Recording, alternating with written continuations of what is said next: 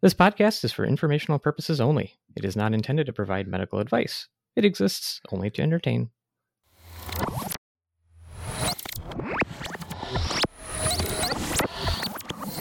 In 1862, in the middle of the U.S. Civil War, a doctor and a general meet at a field camp for the Army of the Potomac to discuss the state of medical affairs for the Union Army. Hello there, who is it? It's just me. Do you have a moment, General McClellan? Dr. Letterman. Hello, yes, come on in. Can I offer you some whiskey and hardtack? The hardtack is especially salty and cement-like today. Oh, no thank you. Hard to pass up, but that's okay. I find that if you dip the hardtack into the whiskey, it softens a bit. I'm sure it does. Find more for me. You just returned from the frontier, did you not? Tell me, Doctor, how is the American West faring? Well, it's pretty bad, sir. Really bad. Is it? I find that hard to believe, what with all that open range, big sky, buffalo, and whatnot. Yeah, it's all those things, but also rampant gun violence. But the war is here in the East for the most part. I don't follow. Sure, the war is here, but everyone out west is shooting each other. I'm afraid it's been awfully meaningful to my training as a physician. I've taken care of so many wounded men in the last few years. That's what I came to talk to you about. Hardtack. Right, so I'm concerned about our care of the wounded. What of it? We have robust field hospitals with the finest saws and bite blocks. Yeah, of course, but it seems we have a problem getting our wounded men to the hospital. Men are left on the battlefield for days without help. I and my fellow medical staff are not of much help to them out there. Gone? I think we need to organize a specialized group of men to carry the wounded off the battlefield. Interesting. I thought we had that all figured out already. Oh, we did? Yes, we've been having our trusty battlefield musicians dragging people off the field when they're not playing the music. The tuba players are especially helpful. With all due respect, I think there's room for improvement. What if we had a system for training The fife players, on the other hand, not so good at the job. Maybe you're right, Dr. Letterman. Let's talk further in the morning. I want to hear more about this plan. Excellent. Much appreciated, General. Can I ask you a military question? Sure. Why do we have tuba players on the battlefield? Mostly for comic effect. Plus, what if it was all fifes? How annoying would that be? That's a good point. Lots of high-pitched fifing. Right? Nobody wants a fife solo.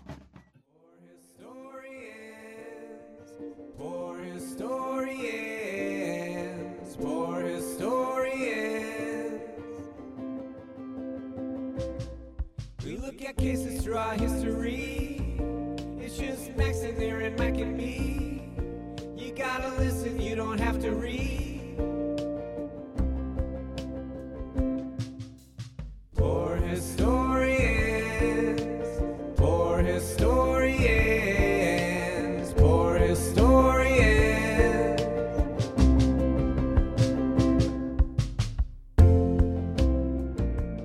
Welcome, everyone. This is Poor Historians, a podcast delving into the archives of medical history. As emergency physicians, we will explore the unusual ailments, treatments, physicians, and all related material having to do with the healing arts. I'm Max, and I'm joined here by my good friends Aaron and Aaron. Aaron, where's Mike? Yeah, somebody, he bailed. He bailed. He just, it's too early for him. I think he hasn't woken up yet. It is noon. I don't know what that is. No, I'm just kidding. Along the he prime did the same meridian. thing I did last season. That parenting stuff. Those kids. They need time. They need time. I thought and you were. attention. I thought you were trapped on vacation because of all the flight changes and whatnot. Well, yeah. Well, it's a variety of factors. Multifactorial. Weren't you feuding with the time portal computer? Did you guys make up yet, or what? I'm never going to make up with that thing. We're never going to see eye to eye. I don't trust it. Either way, Aaron, I got a question for you. If you could do any Civil War epic facial hairstyle, which would you choose? Oh, yeah, and just mutton chops. Absolutely. Just the big old, not more than sideburns, so much more than sideburns. They need their own name. Yeah. And then, didn't the mutton chops, he leaves the chin open in the middle? Yep, absolutely. I feel like I have a bit of a weak chin, so it would be a perfect Civil War look because it really would accentuate sort of the little recessed chin there, just really point out how that feature would look better with a full Be more beard. thought than I would have thought. So, I actually think that would look great. I think you should do that. So, Well. Effective today, Aaron is not shaving his chops. I, for one, would definitely go with handlebar mustache for no reason. Okay. Right. No reason at all. So we do have a shout out this week. I wanted to point out and shout out a thank you to Brittany and Spencer, two big fans of the show, who sent us a picture of themselves and their children, all adorned in the Poor Historians podcast gear. We're talking shirts, we're talking onesies, the whole family. Super awesome to grab that picture and have it sent to us. And so we wanted to say we appreciate you guys for listening and telling everybody about us, because they literally seem to do that, whether they're here in our home base or they're out traveling. Many thanks, Brittany and Spencer. Yeah. Love it. Huge thanks. We love receiving that photo too. So anybody else, send them in. But guess what, Aaron? Yeah. What? We have a guest today. Yeah. Did you notice? Yeah, we do. There's another person extra sitting square. in He this doesn't room with look. us. He looks different than I expected for Mike. So yeah. Well, that is true. We do not have Mike here, but we do have Kyle Dalton here with us on the show, and he is a historian representing the National Museum of Civil War Medicine, located in Frederick, Maryland.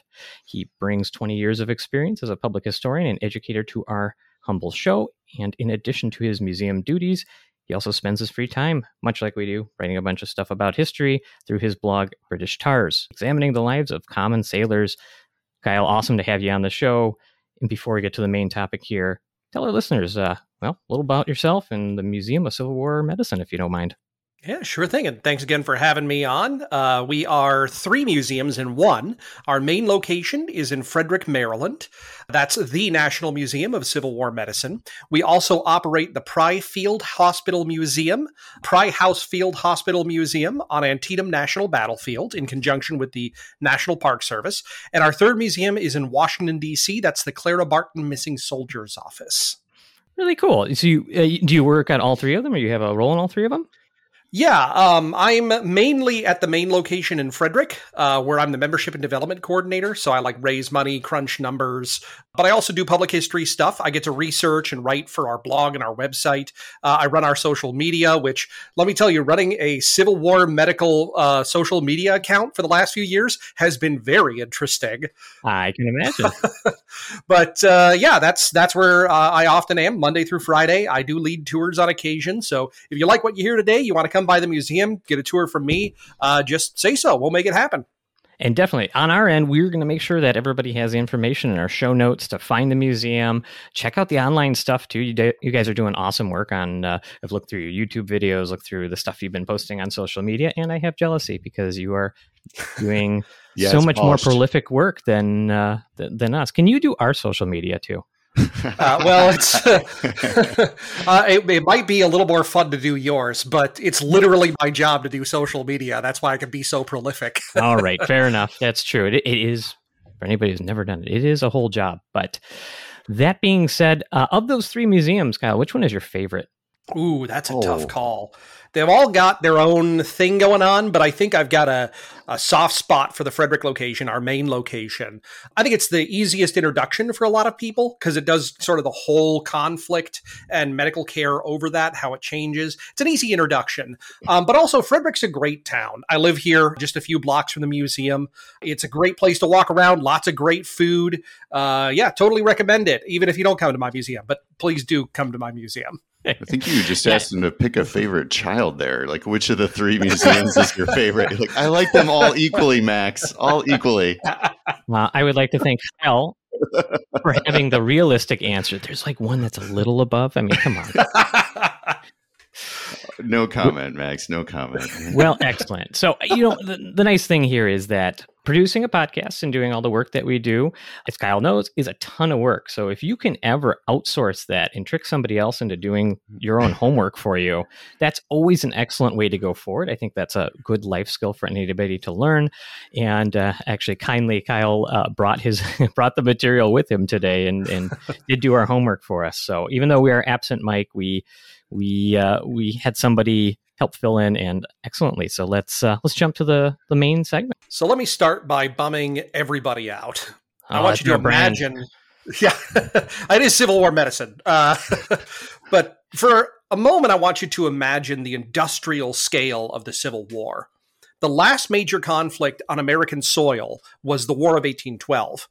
In that conflict, between 2 and only 0.5% of enlisted soldiers became casualties. 50 years later, according to my colleague Benjamin Forrest, 3% of the U.S. Army engaged at Gettysburg was permanently assigned to just remove the dead and the wounded. Yeah, it's a bad assignment, man. It's got the vibe of the show. Just nailed it right out the gate. Yeah, like I said, you gotta start when you're talking Civil War medicine. You gotta start with just like how devastating this really is. It's hard to imagine. Even if the medical establishment and the Army Medical Department had been fully trained and equipped for mass casualty events, and spoilers, they super weren't, they still would have had virtually no experience. 9 out of every 10 Army doctors had never treated a gunshot wound. And those are Army doctors, guys who are surrounded by guns. Yeah, and I would like to argue that like war by itself is pretty much a mass casualty event, so this surprises me. Yeah, and I think it's true that war is a mass casualty event, but we hadn't really had a conventional war of that style since the Revolution.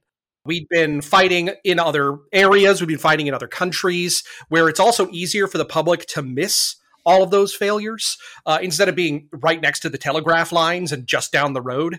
So I think that's part of it. Well, I was going to say, it's also a lot harder to doom scroll on a telegraph. They managed to pull it off, though. When you get to the middle of the Civil War, those newspapers, they are rough. Pharmacology and pathology didn't really change that much over the course of the Civil War. They did a little bit, but not that much. Trauma care, though, really changed. It evolved rapidly. Hospital design and administration, formalization of triage, supervision of surgeon, professionalization of nursing.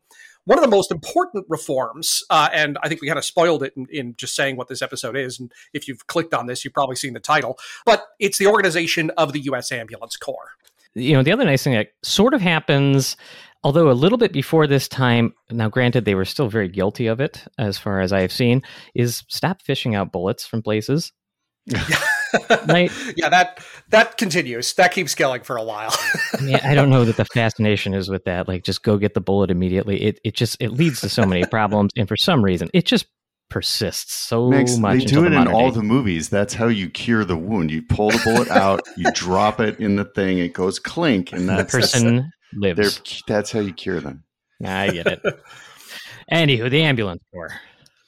Yeah. So we've talked a little bit about the scale of casualties. They're dealing with thousands of people, often in very short periods of time. I want to go back and talk about what it was like before the Civil War, before they got to those scale of casualties. How did they deal with removing the wounded, with medical evacuation?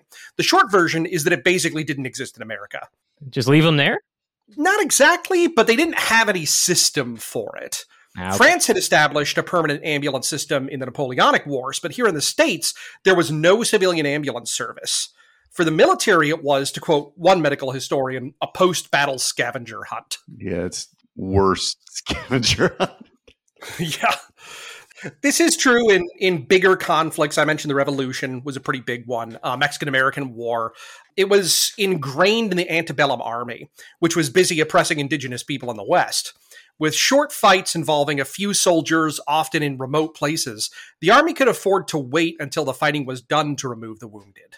A more leisurely pace. I think that's usually better for union labor and things of that sort. Yeah. It's they don't go into overtime that way. They mostly used two-wheeled ambulances because they were really maneuverable in rough terrain. They couldn't carry many patients, but they weren't dealing with big casualties anyway. Is a two-wheeled ambulance a furniture dolly? It kind of is. It's got a roof, though. Okay. All right. And it is drawn by a horse, so it's bigger, but it's, smaller than you imagine. When you think of a wagon, you think of Oregon Trail. Yeah. This is like half of that. So this is basically the Monty Python scene going through the streets. The cart full of... you're dead. I mean, kind of, yeah. So what we've established so far, and we've learned that Monty Python drew directly from the Civil War. Yes. All right. That is... You could cite me on that, I expect. I was going to. So the medical department, they could afford to rely on volunteers in this period. Again, they're waiting until these fights are done. These are pretty short fights. There's not that many people. They especially relied on musicians buglers, fifers. You joked about tuba players, but literally tuba players. They didn't have much to do when the battle was going on, so they would put their instruments aside and they would go pick up the wounded. I have so many questions. Like, obviously, you want the tuba guys because they're carrying around tubas, which are not, to my knowledge, play very during light. the battle. When did they play? Was it they had like Why do you have tuba players on the field? Kyle, that's all I want to know today. They didn't have tuba players on the field except as medical evacuation. They had these bands in like army fortifications or garrisons, or even going with the camp. They thought it would help with morale. They could use it for like special events like officers' balls or whatever. We'll just leave those words right there. I was like, there was a Mike joke that didn't happen. Yeah, we can tell Mike's missing. There's no comment about the musicians handling officers' balls. That's So you're saying the tuba player did not just like follow around people making silly tuba noises while they walked? I wish they did, but we don't have any primary source evidence for that. The one guy the tuba plays every time he runs. He's like, "What are you saying, man?" Who is the most respected of the buglers, fifers, and tuba players? Ooh. Like, is one cooler than the other? Because obviously, there's hierarchies within like what people think a modern band. Like the drummer is so and so, but really the lead guitarist, blah blah blah. Was it like, man, the buglers were the cream of the crop, and you got relegated to fife or tuba? Honestly, the drummer, I think, is the one that gets the most respect because they also get to keep carrying the drum into combat. They're the musician that actually gets to go out there. Well, that's true of buglers, too, for the cavalry, because they would use those to send orders. You were supposed to be able to hear the drum or the bugle over firing. So those guys actually did go into combat. Okay. So basically what I'm saying is the fifers, they are the least useful because they have the most annoying instrument that can't carry the dead, and they don't actually do anything during battle. I think that's a fair assessment. And that's kind of a thing that they recognized at the time, is that some of these musicians were literally children. We're talking like preteen, like 11 years old. They were physically incapable of carrying these stretchers. The average stretcher weighed between 23 and 26 pounds, and the average soldier weighed about 144 pounds. So the average stretcher bearer is carrying 86.75 pounds. And that's sometimes up to a mile behind the lines. So these kids literally couldn't do it. Well, I'm sure stepping over horrifically wounded casualties, uneven terrain does not make any of that easier. So bring on the tuba players, man. Yeah. And there definitely are adult ones. Like they do exist. They do seem to be better at the job, but even then they're not trained for it. They're not exposed to combat on the regular. So now they have to go out while people are shooting and pick up horribly wounded people who are screaming. They're not going to be great at it. I think that's fair to say, like, that's not really fair for them to be expected to. But that's where it was before the Civil War. They had musicians do it. They gave them virtually no training. And a lot of those musicians couldn't do it anyway. That sounds like a good system. Yeah, not great. The Confederates never came around on reforming this system, if you could even call it that. I mean, that tracks, because the Confederacy, the whole reason it exists is it's supposed to reform. Exactly. The Confederate Congress did pass a bill that in part created an ambulance organization. Jefferson Davis vetoed it, though, and when the bill did finally get revised and signed, it didn't include anything about the Infirmary Corps, which is what the Confederacy usually called their ambulance organizations. At least they had a name for it.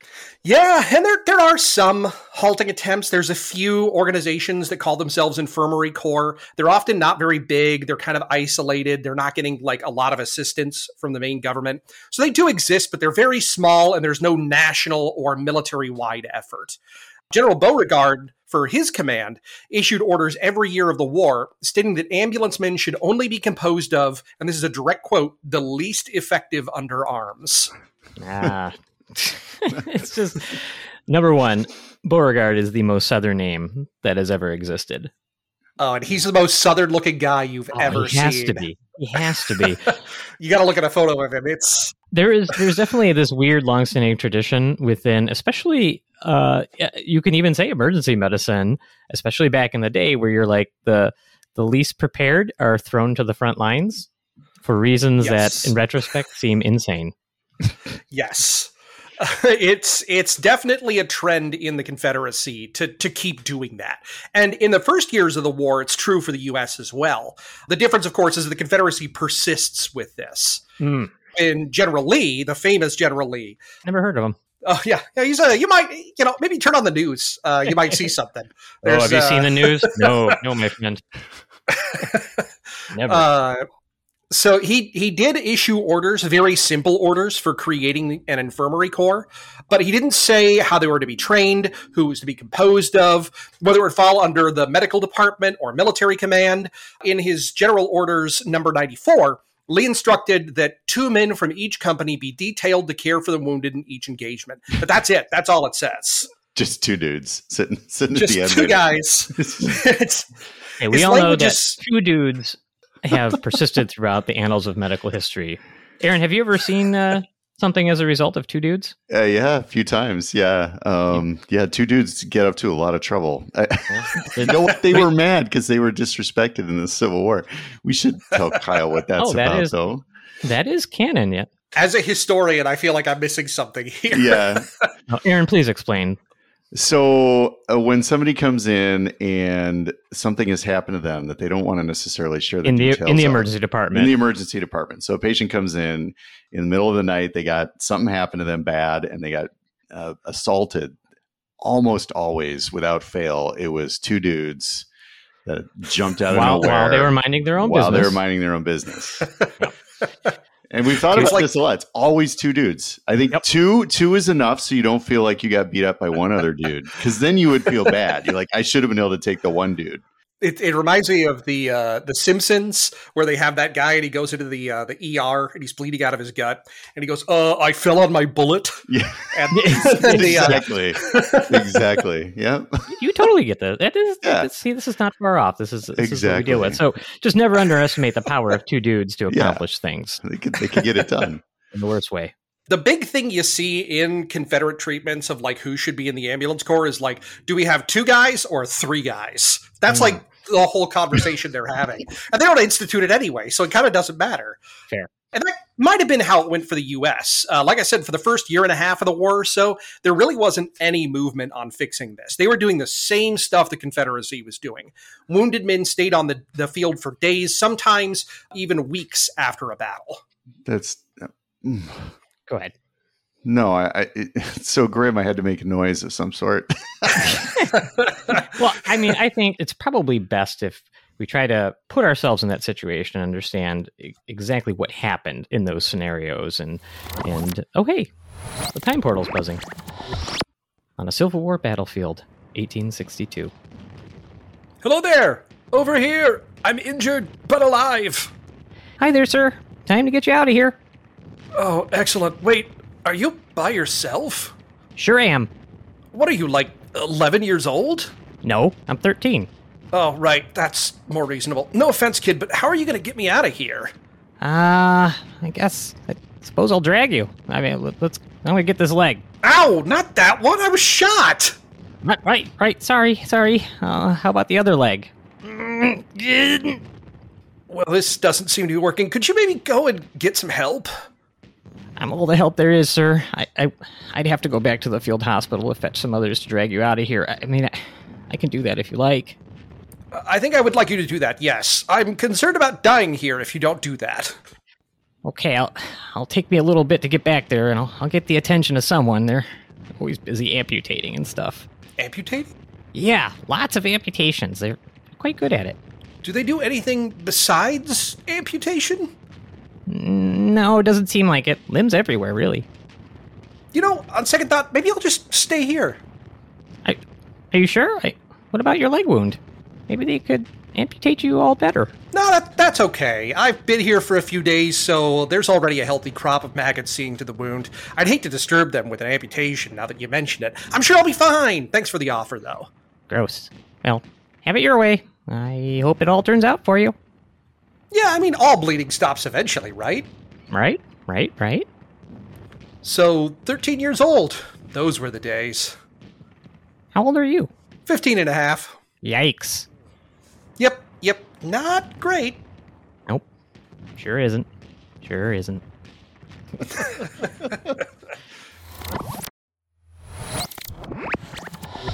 Sorry about that interruption. That time portal just kicks on at the weirdest times. Wouldn't you agree? Yeah, it's definitely the most inconvenient times portal. Just It's impressive, though, isn't it? Yeah. Kyle, what do you think of the time machine? Well, it's pretty impressive technology. It works better than the credit card machines at my museum. Look at all the tubes. I mean, Mike, it's just a series of tubes and all kinds of wires going everywhere. I don't know how this thing works. You made that comment. I do want to warn you. I've been told by my children I should be nice to the robots so that when they uprise, when they remember who's been mean to them. It's a sentient computer, Aaron, not a robot. I think you're going to offend the sentient computer by calling it a robot. We're all done. We're all done. So anyway, sorry about the interruption. What were we talking about?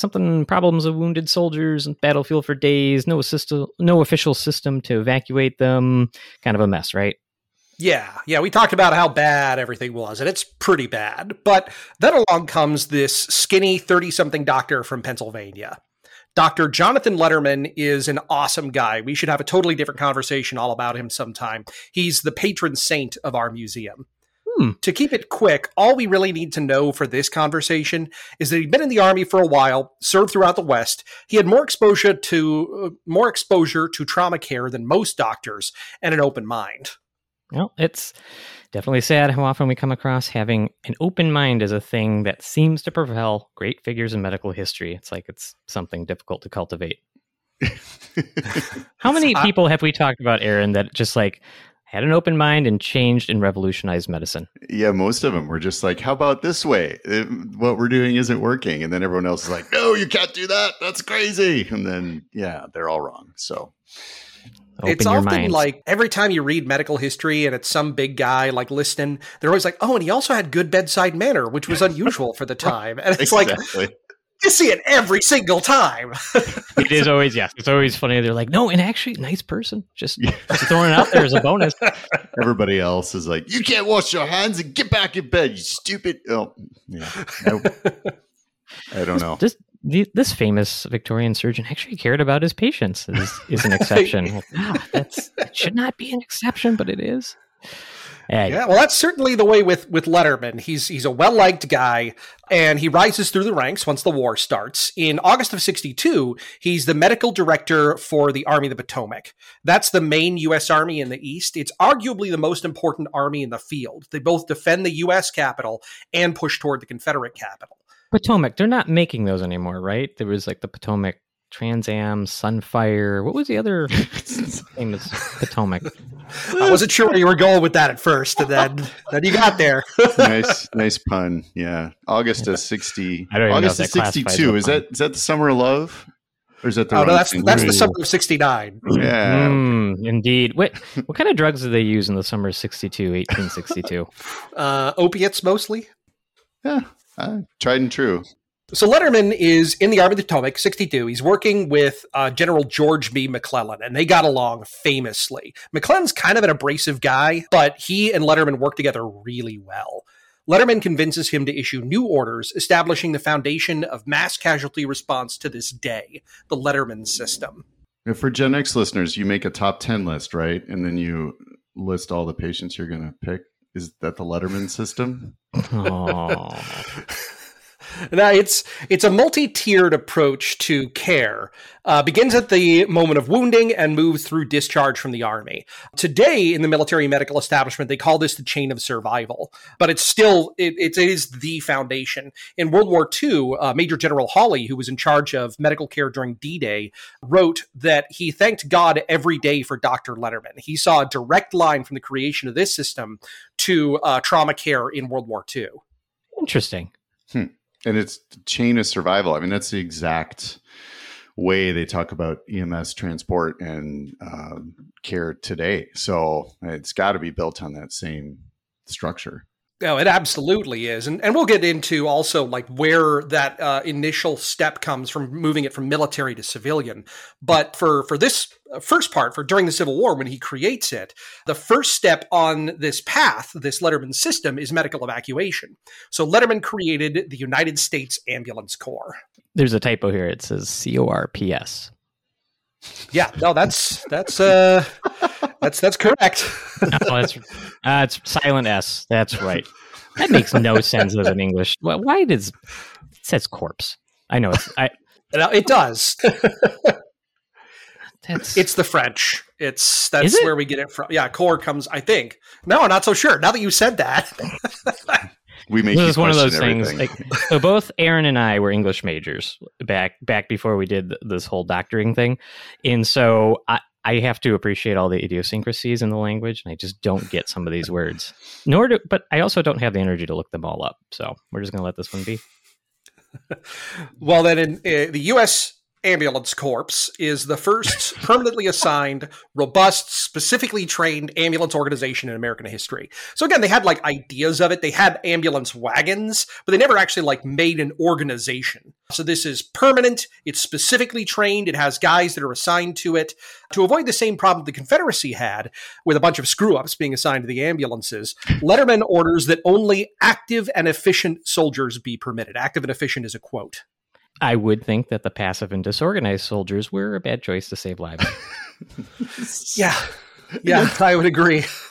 They were subject to review. They were assigned by their military commander. They weren't chosen by the surgeon, but the surgeons got the chance to review and reject them. So there were unfit men that were assigned to the Corps, but were immediately sent back to the ranks. Yeah. So you still have this ideology, too, like they did in the Confederacy, of getting the least effective underarms, getting the screw-ups out of the Army and putting them somewhere where they don't have a gun. So find the worst soldier that was pretty good at carrying and following new types of orders. Does not seem like the worst way to go about it, to be honest. And there's also, this is an era before mental conditioning, which is a big thing we do now, where we try to like get soldiers used to the sounds, the trauma of combat. Sure. They didn't have that back then. So there were a lot of guys who were very good soldiers, but just couldn't pull the trigger, who weren't, mentally ready to take a life or fight. And so those guys were probably a pretty good fit too. They could just send them off where they're like, you're not like deserting. You're not a problem. You're doing your job, but you can't fight. And so this would be a good fit for them. That does seem like a better system. The men that are assigned are then traded how to load wounded men into stretchers without exacerbating their wounds, how to hold them to prevent them from spilling out of the litter, how to match the pace of their fellow bearer. So the guy up front would walk with his right foot, the guy in back would walk with his left. I mean, they're really thinking about it up to the point of figuring out how to carry a stretcher upstairs while keeping it level. That makes sense. I mean, like, it seems like before this whole evacuation routine is essentially a comedy of errors, like a Three Stooges routine. I mean, people falling out of stretchers, getting tossed down flights of stairs. By the stuff they thought of what was happening before that. Okay, we got, all right, here's how you walk. I mean, come on. I mean, it is kind of true, though. You see an example of this in the Confederacy, because again, they don't have this system. There's this famous general, Stonewall Jackson. He's wounded in a friendly fire incident, and they load him onto a stretcher, and none of these guys are trained. They carry him too high. The stretcher is carried at shoulder height because it's easier to carry a heavy person that way instead of down by the waist.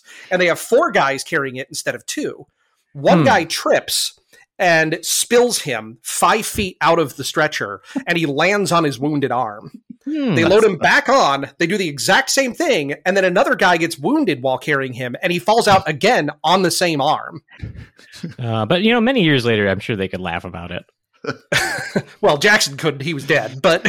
Never mind.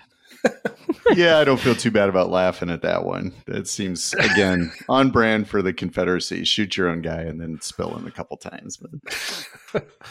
So the U.S. version, as you can see, is like it's a pretty big difference in success rates. So much so that the casualties of wounded Union soldiers, mortality rate of wounded Union soldiers is 20% less than wounded Confederate soldiers. Oh my gosh. Yikes. That's a massive effect. I mean, we struggle. That's huge. Yeah, but is it statistically significant? What's the p-value on that? That's the important part. Okay, it does seem to pass a sniff test. I'm sure it probably We've got about 700,000 casualties to draw from. I don't know if that's a significant sample size for this. I think that passes. I am not good enough at statistics to know, but it seems like it should be. So the U.S. Ambulance Corps is a huge success. In 1864, they make it national. They pass the Ambulance Corps Act through Congress.